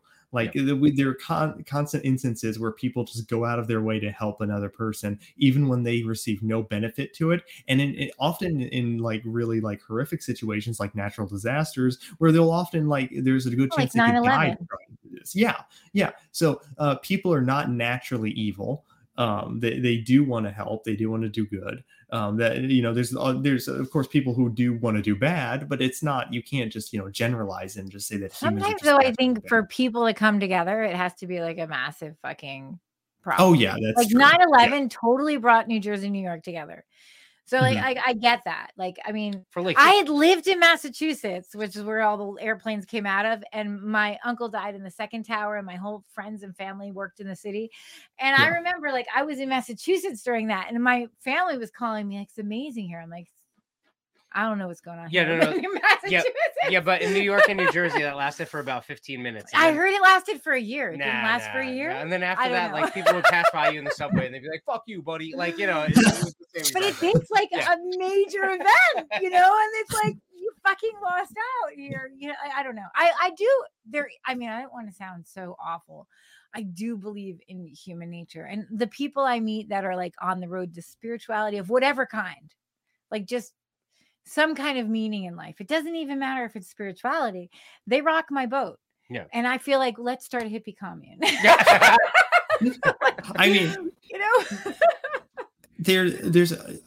I think what you said before was completely correct, though, whereas like there's this offsetting of responsibility where, like, well, you say, well, I don't need to help this person who's homeless right now. I pay my taxes. Right. Because it's like, well, the government will solve it. The government will create some policy. They'll solve this issue for me. I don't need to do anything. So it really lessens the responsibility someone feels in their direct community. It's like, well, this institution that's taking my money, they're supposed to handle it. That's their job.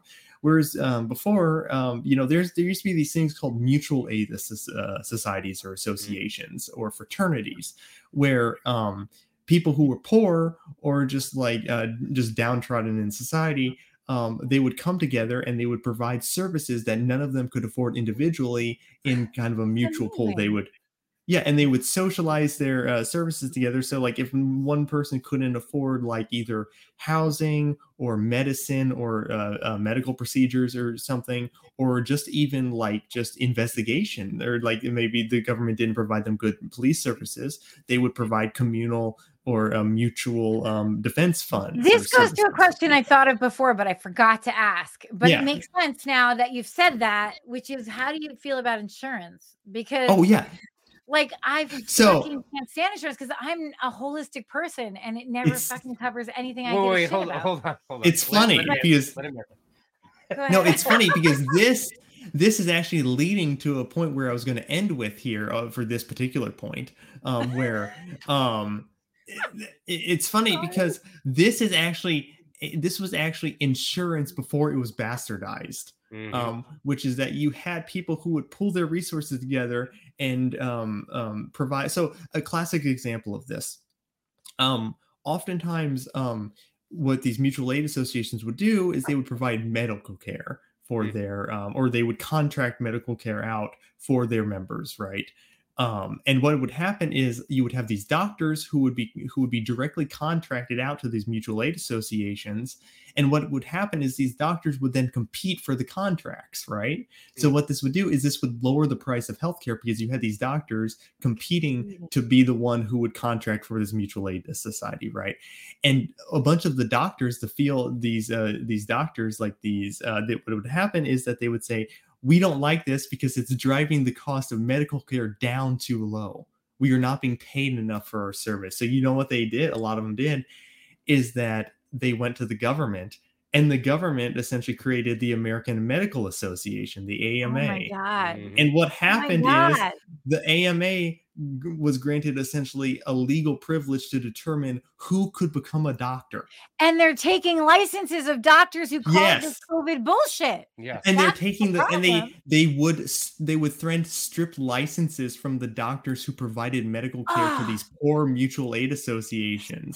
They would threaten to strip them of their licenses to be doctors if this happened. And that is this goes back to my first question of licensure. The government the government essentially destroyed mutual aid associations, and they essentially, the reason healthcare costs in this right now are just so exorbitant are because the government destroyed competition. The government and the AMA working together destroyed medical competition and practices. Well, I say to Matt all the time, I say like, I'm sorry, I totally cut you off. Did you want to say something? No, go ahead. I'll make my point after. Well, I say to him all the time, like insurance and medical places are like in it together. Like they never think about like doing anything for the people. There's just, you have to run through every fucking test when it has nothing to do. Like my mom went in to the I'm sorry, you totally throw your head down. My mom went in for COVID in the hospital, and she ended up with 5 different fucking tests and like all these medications for heart shit, and like she didn't need that. Like there's these things, these protocols they put in that give all this money to the doctors that take the money. Like it's just a fucking laundering system. So full disclosure, I have worked in the insurance industry for 12 years. I've tried to explain this to her in the past. It's very difficult. It's essentially a cartel is what it is. Totally. Yes. And it works through a process of essentially non-transparency. There's a complete lack of transparency in terms of pricing, absolute cost per procedure. So you have absolutely no idea. Into the pharmaceuticals too. Well, sure. and not to mention the fact that price shopping is almost impossible. So much so that when you do try and price shop, the people at the medical office look at you like you have 15 heads. Like, well, why are you asking how much something costs? Right? I broke three bones in my arm, and Matt had a repricer. I was like, I dislocated my elbow. I was trying to longboard for the first time ever and have 2 drinks. That cost me many months. Yeah. But like, I had first of all, we didn't have medical insurance. And the guy took thousands of dollars from me before he said, now that I've diagnosed you and tell you what you need, I'm no longer going to work with you because you don't have health insurance. But he had a repricer. Wait, that wasn't the fireable offense. The fireable offense was my medical bill repricer contacted the office manager who sets all of the pricing and does all the billing for the office. And the moment that I said I had a medical bill repricer, that was the moment that we got fired. We got fired. I was like, and then I went to another surgeon who was like, first of all, this guy said I needed $150,000 6-hour surgery. I went to another surgeon and I said, I don't have health insurance. I was just told this. She was like, just do some physical therapy. I don't think you need surgery. Like, just do 3 months of physical therapy. And I'm like, all right, it all works. Yeah. But like, I mean, it was such a fucking scam. Yeah. And this is what insurance companies set you up for. If I had insurance, I would have had. And she had told me if I had gotten that surgery that he had explained to me, I would have had less mobility, less flexibility, and I would have probably had to get it redone in like 13 years. Yes. So like, and had I had insurance, I wouldn't have gone for the second opinion because it would have been taken care of and I would have been fucked. Yeah. Like, that shit's crazy. The state, so when people talk about like how, well, we need socialized medicine because the costs are so high, they've diagnosed the problem correctly in the sense that the costs are so high, but the problem is that their solution to the problem is not correct, right? Like because they have this weird belief that we live in a free market. We don't. We live in a captive market. We live in a cartel market. So what happens? Yeah. So what the state does ultimately is the state uses licensing. The problem with the state, what the state does with licensing is this is the means they use to create a captive market, because the state determines who can work in this industry and how many people can work in this industry at a time, right? And they often have divisions and boards to determine this. So what happens is when they do this, when licensing is ultimately the state taking your rights and selling them back to you. And when they do this, stop! Stop! That's ridiculous. I'm totally becoming an anarchist. Yeah. I'm not moving to Acapulco now. That's so. Really quickly, not to cut you off, but like but you're going to. Yeah. So I'm a therapist, but I never got licensed because I didn't want to work in certain areas where they were going to force me to work for 2 years. Yeah. So I never did it. And then I had a friend of mine who said that they knew someone who went to a therapist over the whole COVID thing for depression, right?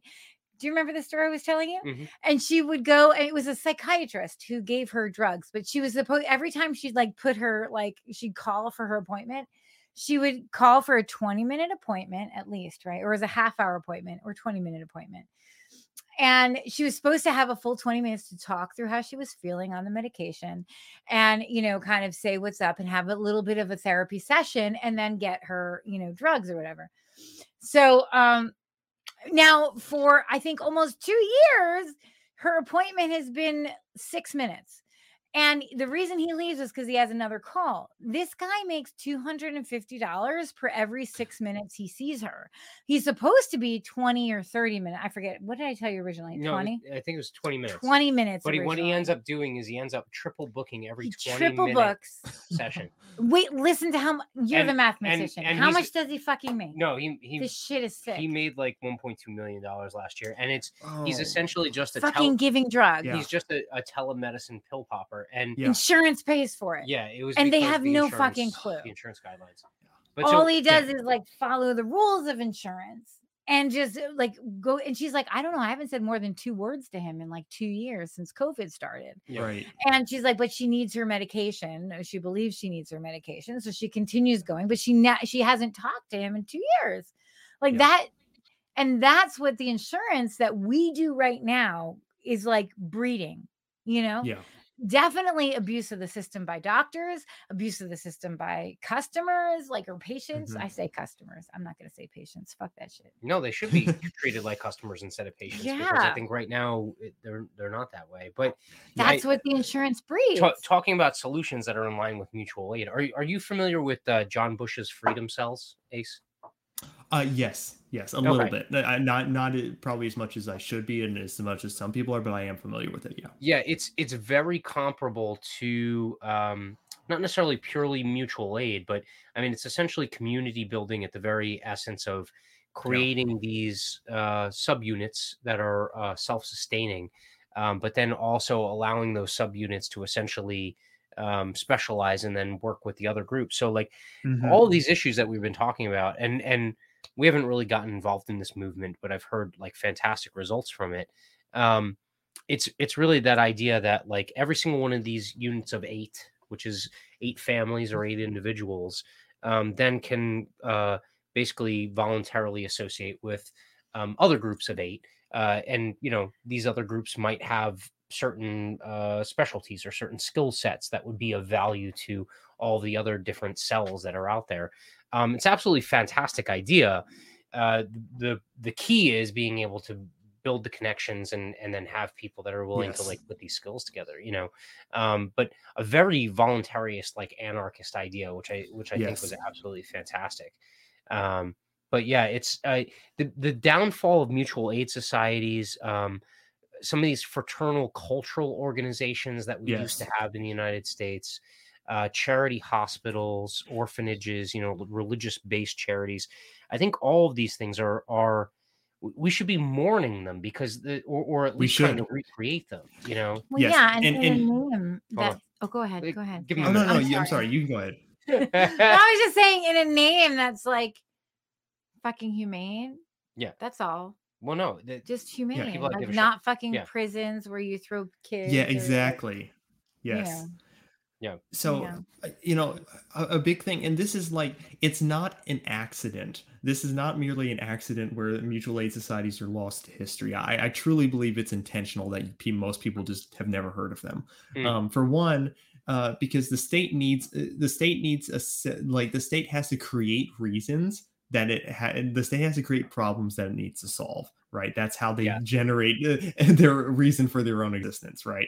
Mm. So, for an example, I think it's like a third or a quarter of all people during the Great Depression were a part of a mutual aid society. One Mhm. fourth to one third of all people in America were a part of at least one mutual aid society at a time. That is a massive number. And the Yeah. fact that most people have never read that in their history books, that's not in any history books, that's criminal, right? Mhm. That they've completely erased an important part of like cultural history, that like, and the reason why I truly believe is they have to create this narrative that without them people would starve. That's never been the case. Like that they have to create this false version of human existence, of human life, where these people, they need us, they need, you know, they need to be, you know, we need to be coddled by the state, we need, you know, without welfare people would just die. It's never been true historically. It's never been the case. It's just a When you lie. say mutual aid society, I know my dad Yeah. used to talk about, because when he was a baby boomer, so he was born in 47.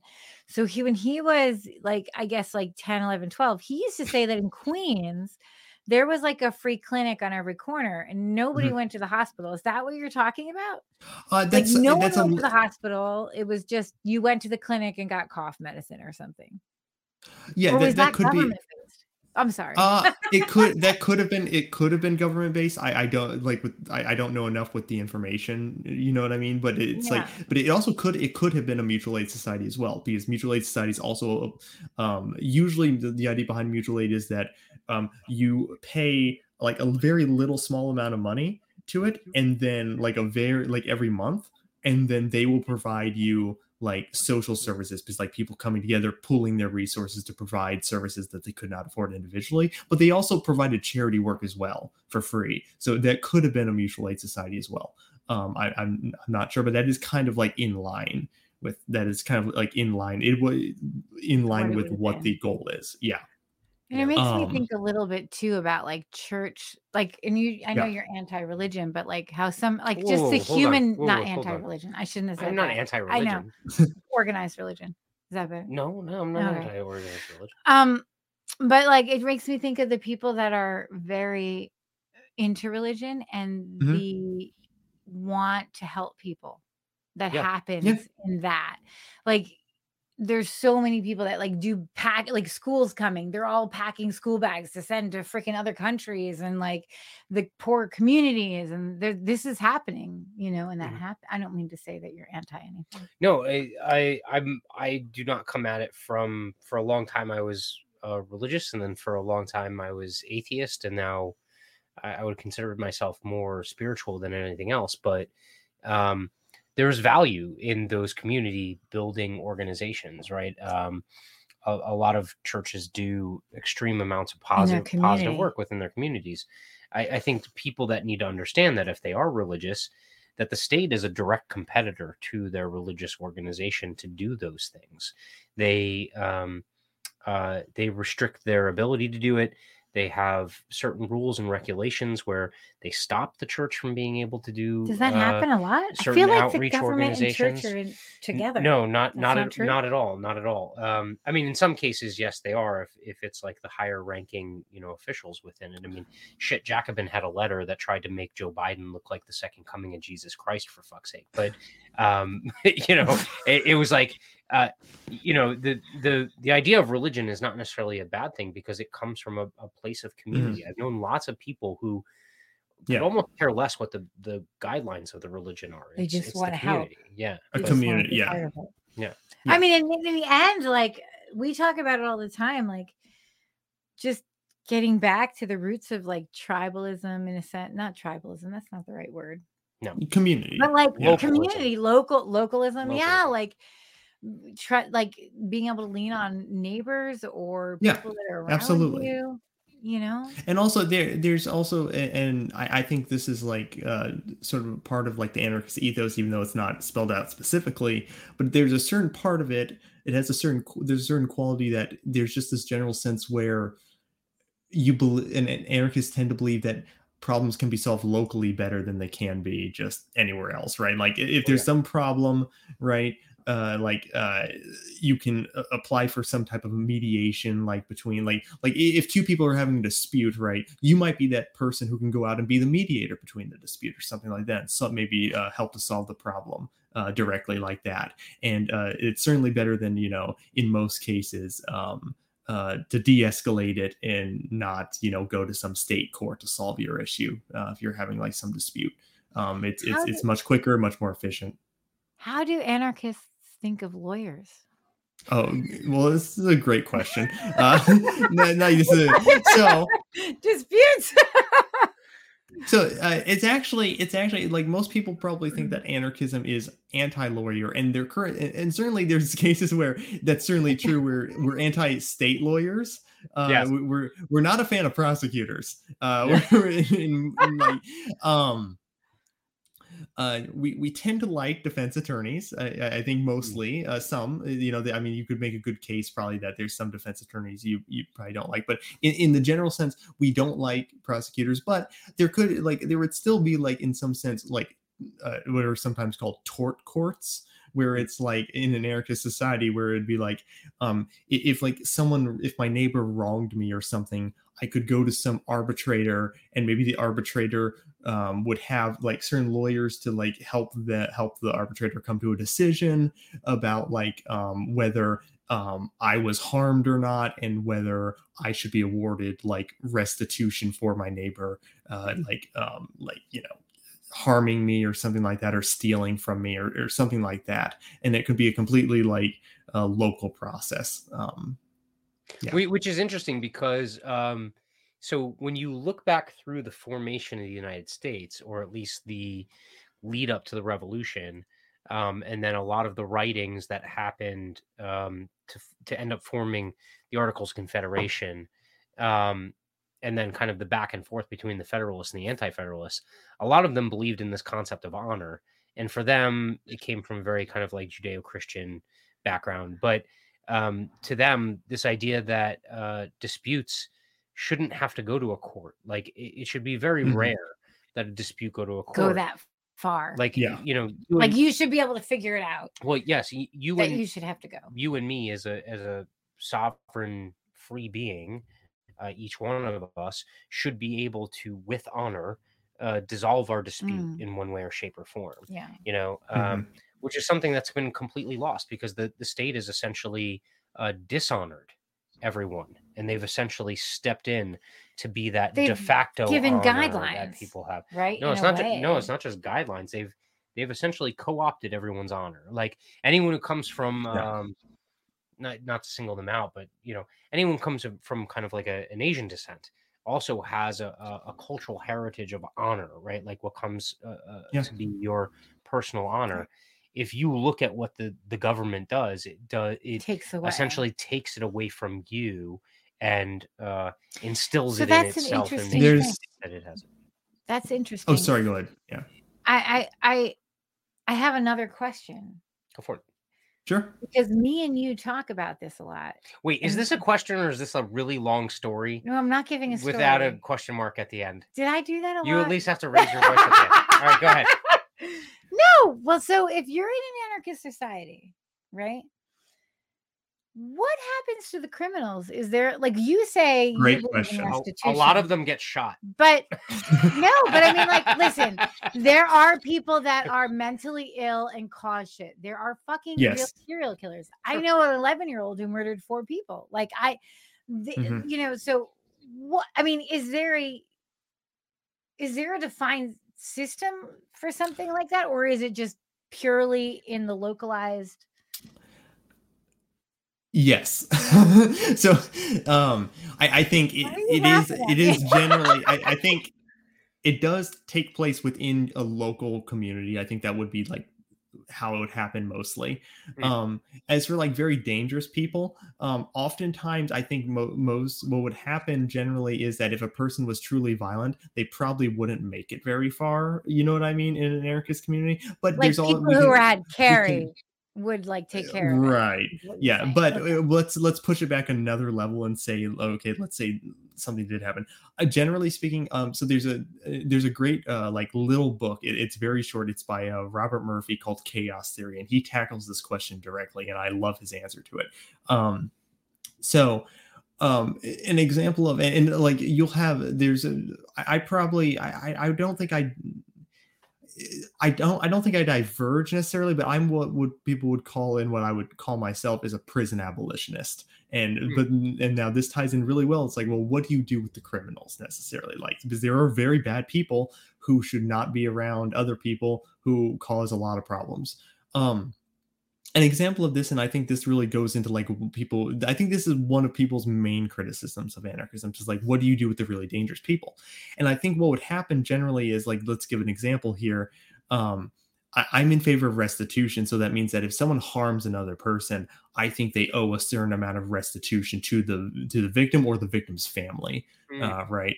And what this means ultimately is that every time they work or they collect a paycheck, a certain portion of it is given to the family. Let's say, especially if it's like a really serious crime, perhaps they're going to be doing that for the rest of their life. Maybe a certain amount of their paycheck is going to go to the victim's family. We can always ask, well, okay, let's say, what if someone is really stubborn and just refuses somehow to not pay, right? So one way that this has happened in past societies is that they would be blacklisted from legal protection. So the legal provider, or like the dispute resolution providers, would say, okay, you're not playing ball with us. We're not going to play ball with you. If anyone hurts this person, we will not prosecute you. Wow. And so this is like how it putting happened. a child, like someone who like is a sexual predator of children, in jail. I feel like that's what happens. No, not in jail. You put them out But in I the mean, like, street with a red well, flag yeah, on them, but and it, you like say- in this And- society, you put a child sexual right. predator in a jail and they get fucked up.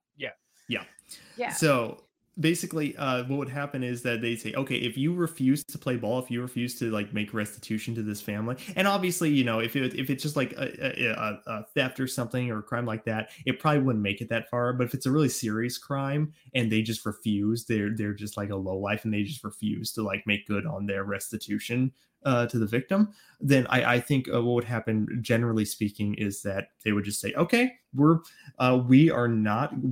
it's within our rights to not prosecute anyone for, you know, looking the other way, essentially, if someone does something, and that is within their rights to do.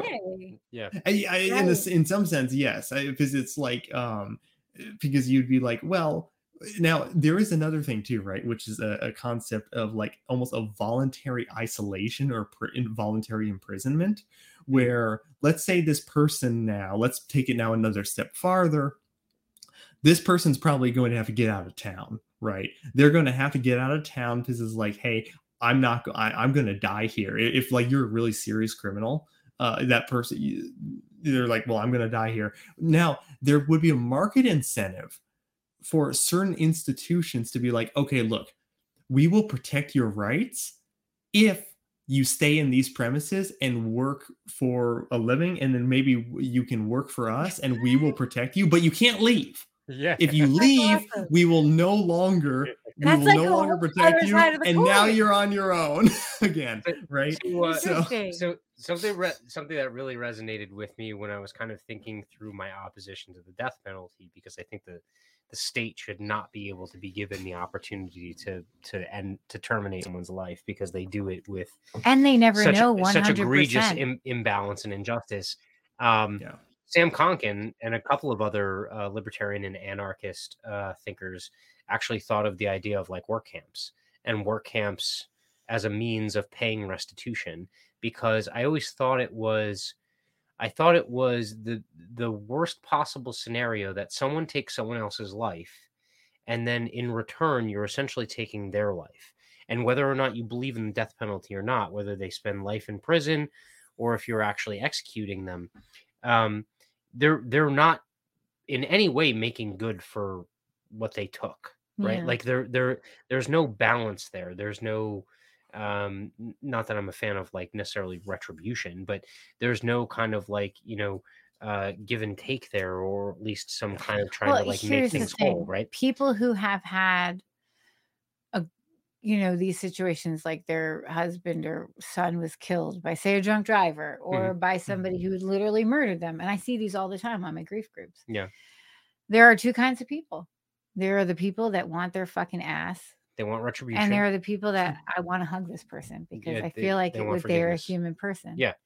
And there might be some in the middle, but I haven't seen it. Yeah. Like it seems to be like what on the other side. This is a great conversation. But I love this type of stuff. Yeah. Yeah, I mean, I don't know what the answer is. But maybe it's left up to the people who are victims. I think the answer is it depends on the community, right? Practically speaking, I think that's absolutely true, right? It is. So here's an example, right? So Bob Murphy proposes this analogy, because a lot of times when people talk about restitution-based systems versus retribution-based systems, a lot of people in favor of retribution will say, well, how can you just like be okay with them just paying restitution? Doesn't this person deserve to die? And Bob Murphy is a pacifist, and I'm not a pacifist, but I tend to lean like close to that. In the sense of like I tend to favor restorative justice. Now, in terms of, but now someone who says, well, doesn't this person deserve to die? Now let's Bob Murphy proposes this analogy, which I think is great. Let's say, just theoretically, let's say the only fine or the only penalty you have to pay for murdering a person is $5 to the victim's family. Now this sounds horrible on its face, right? But let's go a step further. If you murder the murderer, you only have to pay $5. Yeah. That's the other side of the coin. Yes, that is the other side of the coin to that. Now obviously the restitution would be much more than $5, but he just uses that as like a kind of funny example to say now on the other hand, you can also, flip it the other way.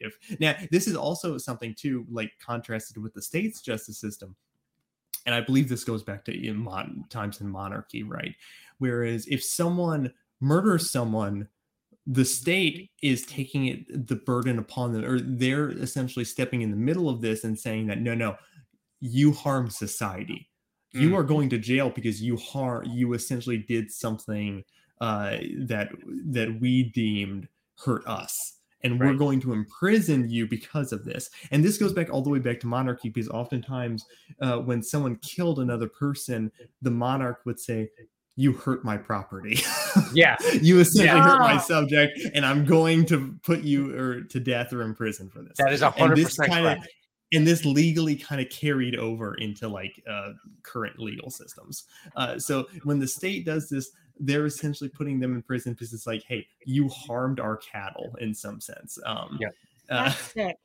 And because think about that. No, think about this too, right? Is that now when that person's sitting in prison, the victim's family is paying for that person's prison stay through taxation. Oh, Their tax yeah. dollars are going to pay for that person's room and board Yeah. now. So, and that's how it works right now. So you can see, like, even if like, so even if you're a person who does believe in retribution, the state is still not giving you that. Like the state, and it's also not rehabilitative if you believe in rehabilitation, right? Oh, no, so Joss has seen it firsthand. It's the complete Yeah. opposite. I mean, it's essentially a self-perpetuating cycle, or it's essentially creating your own market, because the vast majority of non-violent criminals that go in, that, you know, if there's no victim, there's no crime. Like there But should they be no become law, bigger, right? They become bigger. But they criminals. go into the system, and then they end up turning into violent criminals as a result. And they have to survive a lot of times, because it's like,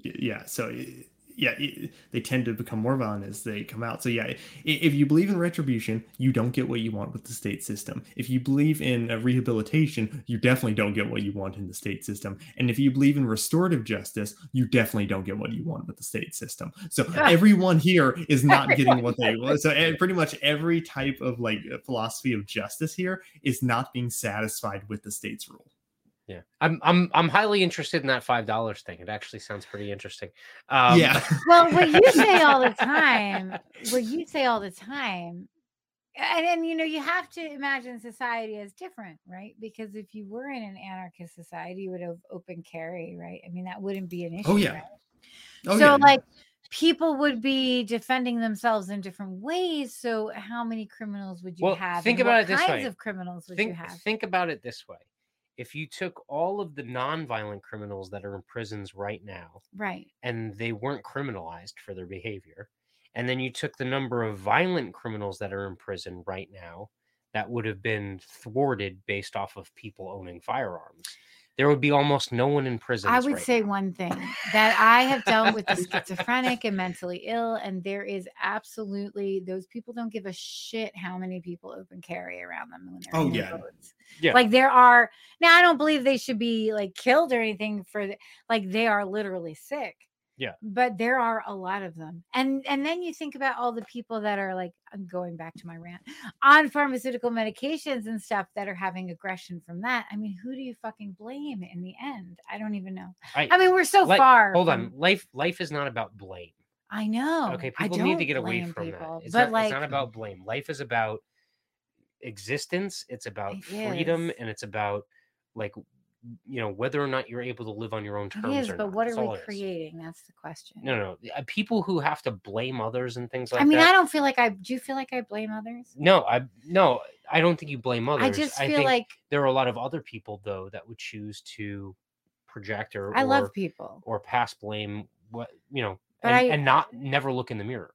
Yeah. Right? No, I love people, and I feel like people in general, I just think it goes back to it. We're so far from human nature. Here, I have a solution, Ace.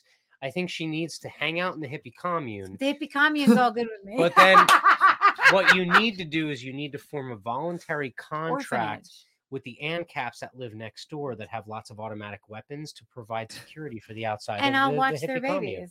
Yeah, no, I think that's and see, this is also something great about anarchism, is it really provides this plurality of lifestyles that people can live peacefully together with, right? So like you can have different types of lifestyles. Like you can live, like, look, as long as it's voluntary, you can have a commune. You can have like a more industrial, like market-based area if you want. You can have more of like, you know, if people want to just like live out on the land and sort of like and live out like a primitivist lifestyle, in their own little area. Everyone can do this, and if we want to interact or trade or like interact peacefully together, we can do this, and it's completely fine. And anarchism completely permits that. The only thing anarchism doesn't permit is subjugating another person to your rule. And anything that's not, and anything that doesn't do that is completely fine by anarchist standards, at least for like permitting it.